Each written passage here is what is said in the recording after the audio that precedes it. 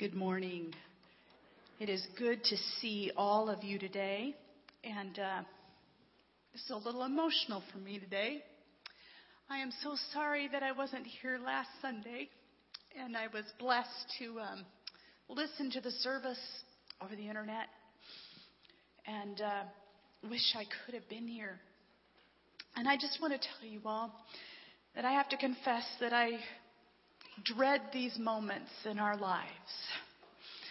If there's one thing I hate in life, it's to ever have to say goodbye to people, and to people whom we've come to dearly, truly love. When we came here to Grace Point a little over 6 years ago, you accepted us. We were a missionary couple just returning from a mission field where we'd been for 13 years. And I'm sure there's some times that you felt like we were people from another planet,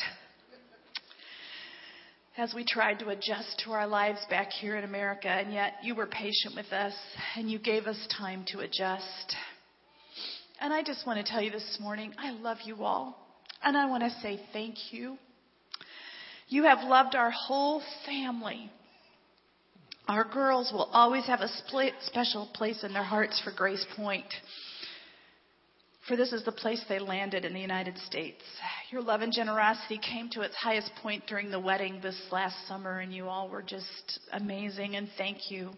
Our families were so overwhelmed as they saw what kind of church family we were a part of. You allowed us to come in, a husband and wife team, to be on this staff together, and I know that really scared some people. And yet you've been so gracious, and you've been so kind to the two of us. Your generous support of me and some of the other things and ministries that I've come into my life, you've just been a blessing in allowing me to do that. And you've given us space to grow and develop. Worshiping here at Grace Point has been an experience of heaven on earth. And we've been praying for God's continued movement to be here and to be a part of the church. So I came home yesterday, spent all day traveling. I wish I could have been here in the afternoon. As a matter of fact, my flight path took me straight over Fort Wayne at 1:10 yesterday afternoon. I could look down and actually see the roads. And I just began to pray for my church family that I knew that was gathering here and that was meeting here. And I wish I could have been here. And that's because we love you all so much.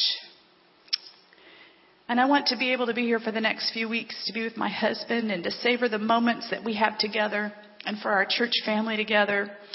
And I continue to pray together with Chuck, my dear husband and friend and partner, for revival to come. And it continues to be the burden on my heart. May revival come here to Grace Point. May revival come.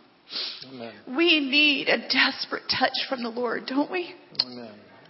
Not just our congregation. It needs to spread out the doors and all over Fort Wayne and all over this country.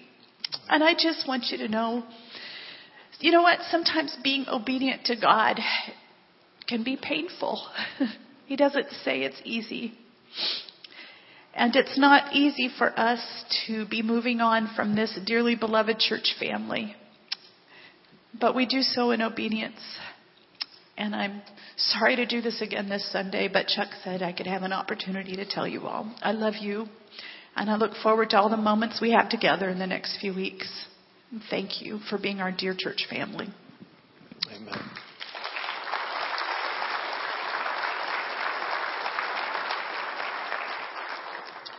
Will you pray with me?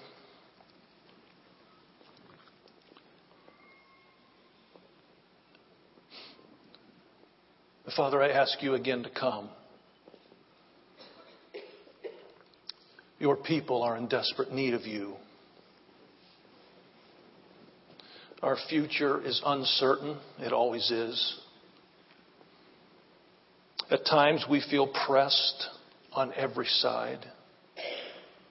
Some of us this morning are grieving, Lord. I say again, come Holy Spirit. Would you say that with me again? Come Holy Spirit. Father, we wait for you. In the quiet of this moment, let's just wait a moment. Father, we wait for you.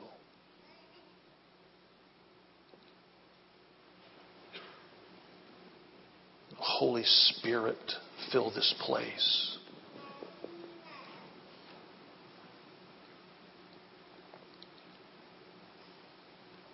In Jesus' name we pray. Let's say amen together. See, I long for real, authentic, God-led revival. How about you? Therefore, I urge you, sisters and brothers, in view of God's mercy, to offer your bodies as living sacrifices, holy and pleasing to God, which is your spiritual worship. Do not conform any longer to the pattern of this world, but be transformed by the renewing of your mind. Then you will be able to test and approve what God's will is, His good, pleasing, and perfect will. Some weeks ago, in one of my sermons in the past, I read this passage of Scripture as a supportive passage of Scripture. And I made the comment that soon we will have to take time and unpack this Scripture. Well, today's the day. And I just want us this morning, if you allow me, we're just going to walk through this passage of Scripture in the context of obedience to God and longing for revival. Romans chapter 12, verses 1 and 2. Romans chapter 12, verses 1 and 2. Therefore, now you may or may not know that when you see the word therefore in Scripture, you need to look back in the previous verses that lead up to that and see what it's there for. The Apostle Paul has some inspiring words in the book of Romans.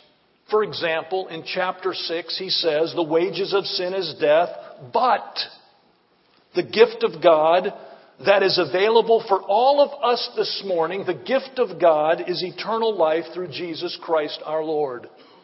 He says again in chapter 8, if God is for us, who can be against us? He also says, who shall separate us from the love of Christ? Trouble, hardship, persecution, famine, nakedness, danger, the sword? No! In all things we are more than conquerors through Jesus Christ our Lord. Somebody say amen. Then Paul says in chapter 11, verses 33 to 36, right before our therefore in chapter 12, it seems like Paul is getting excited or carried away with his praise and his thanksgiving when he says these words. Oh, the depth of the riches of the wisdom and knowledge of God. How unsearchable His judgments and His paths beyond tracing out. Who has known the mind of the Lord, or who has been His counselor? Who has ever given to God that God should repay him? For from Him and through Him and to Him are all things. To Him be the glory forever. And all the people said, amen. Therefore, because of all of that and much more, Paul says in the strongest language he can say it, I urge you. It's almost like he's straining. I urge you, because of all of this that God has done for us, because of all that God has provided for us, he says, I urge you. In other words, what Paul is saying is this is important. What's coming next is important. He says, what's coming next? Don't miss it. He says, your eternal future rests on what's coming next, or is determined by what's coming next. Or he says, if you really want revival, listen up. I urge you. Then he says, in view of God's mercy, or realizing that we are not worthy or deserving, yet because of God's mercy. God's mercy. God's mercy. Thank you, God, for your mercy. mercy drops round us are falling. Do you know we would be lost if it wasn't for the mercy of our God? In view of God's mercy, in giving us everything we need for life and godliness, therefore, I urge you, in view of God's mercy, okay, now listen up. This is it. If you want revival in your life personally, if we want revival in this body of Christ, here's what needs to happen. Offer your bodies as living sacrifices. The only thing we have to give back to this merciful God who will never leave us or forsake us, who will be with us always, even until the end of the age, the only thing we have really to give back to Him is us. All I have to give Him is myself. All He asks of me is me. All God is longing for you to do is lay your life at His feet and say, God, I am all yours. He doesn't care about your money. He doesn't care about your twice a week coming to church. He doesn't care about your sacrifice here and there. He wants you. He wants us to offer our bodies as a living sacrifice. You see, this isn't rocket science. And on top of that, you all know what you really need to do. Now the question is, are we going to do it? Because when we do, revival comes.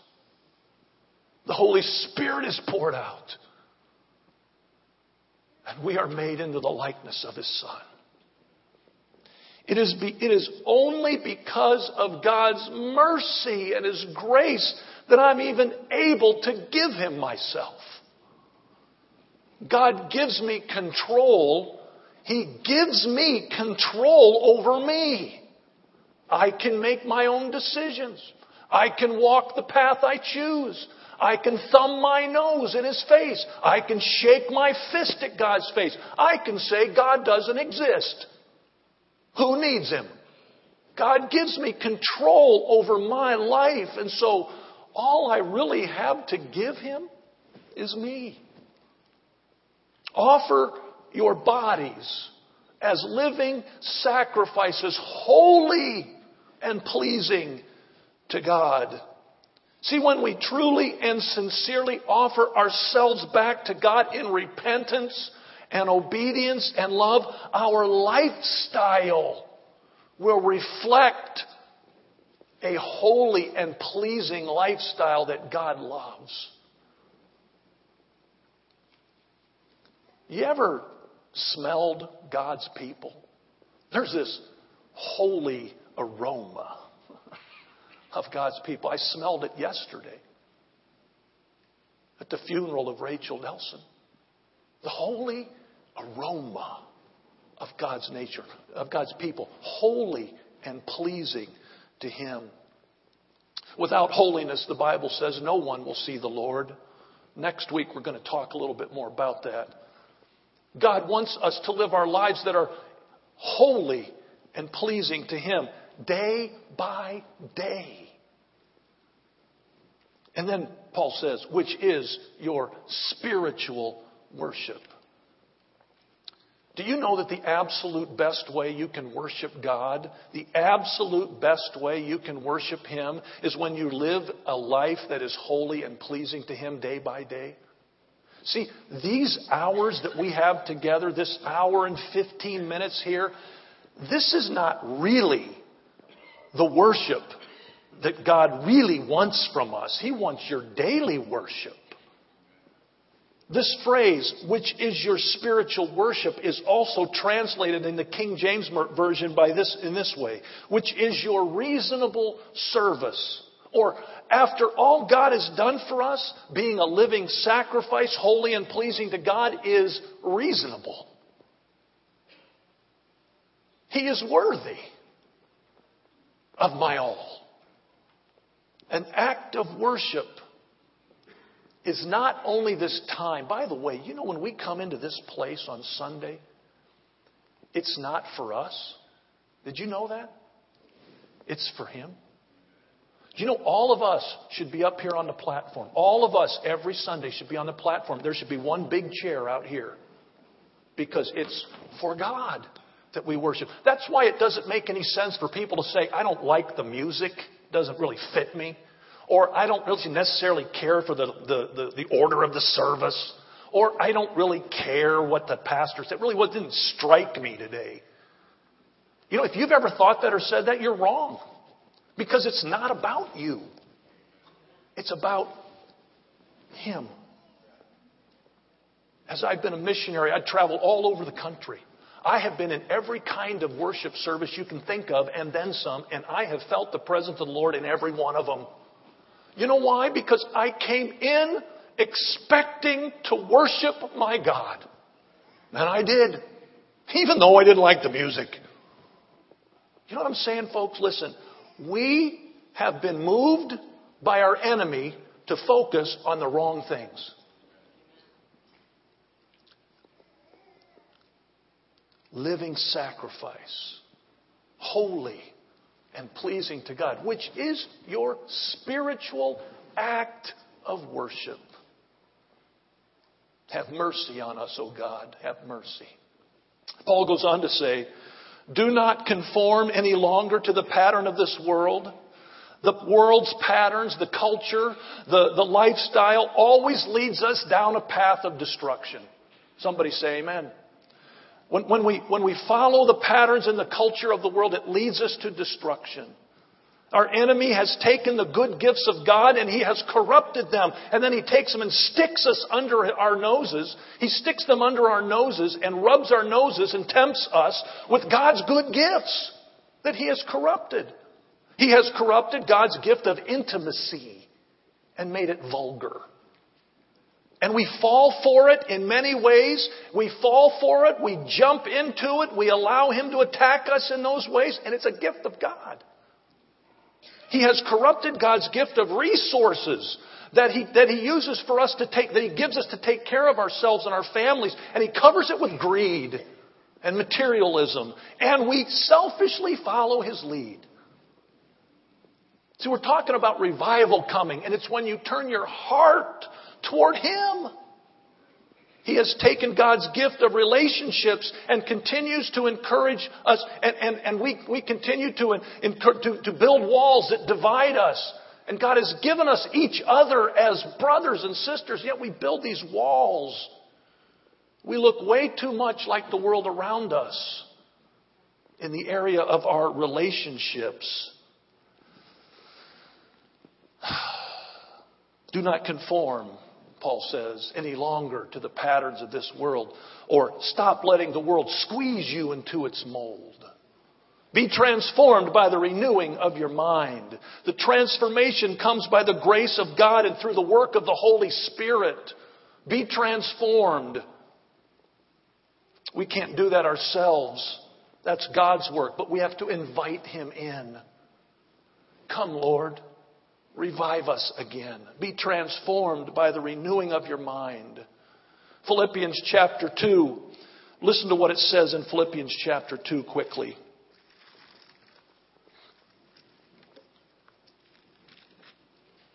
If you have any encouragement from being united with Christ, if any comfort from his love, if any fellowship with the Spirit, if any tenderness and compassion, then make my joy complete by being like-minded.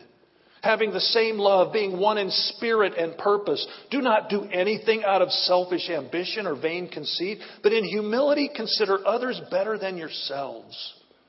Each of you should not look only to your own interests, but also the interests of others. Your attitude should be the same as that of Christ Jesus, the mind of Christ. In view of God's mercy, be transformed by the renewing of your mind. I say it again, come Holy Spirit. Will you say that with me? Come Holy Spirit. And then the rest of verse 2 of Romans chapter 12. Then you will be able to test and approve what God's will is. I want to say this again, brothers and sisters. It's not hard to know God's will when you live close to Him. As a matter of fact, people that live close to God, for the most part, don't even have to ask Him. They're just living in it. And they just sense, day by day, His leading. It's not easy to follow God's will, but He's faithful to tell us what it is. Matter of fact, sometimes God's will is difficult because it often goes against our cultural norms and maybe even our human understanding. But God's will is always good, pleasing, and perfect. Well, how can I know, Pastor Chuck, God's will for my life? How can Grace Point know His will for this congregation? I urge you, sisters and brothers, in view of God's mercy, to offer yourselves as living sacrifices, holy and pleasing to God, which is your spiritual worship. Do not conform any longer to the pattern of this world, but be transformed by the renewing of your mind. Then you will be able to test and approve what God's will is. His good, pleasing, and perfect will. Knowing God's will, if I can say it this way, is a byproduct of a lifestyle of obedience and love.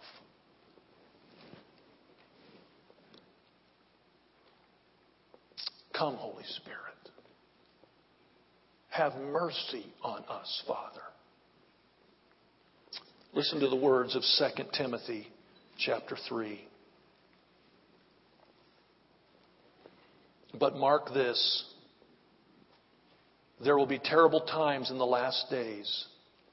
People will be lovers of themselves, lovers of money, boastful, proud, abusive, disobedient to their parents, ungrateful, unholy, without love, unforgiving, slanderous, without self-control, brutal, not lovers of the good, treacherous, rash, conceited, lovers of pleasure rather than lovers of God, having a form of godliness but denying its power. But if my people who are called by my name will humble themselves and pray and seek my face and turn from their wicked ways, then will I hear from heaven and will forgive their sin and will heal their land. Have mercy on us, Father.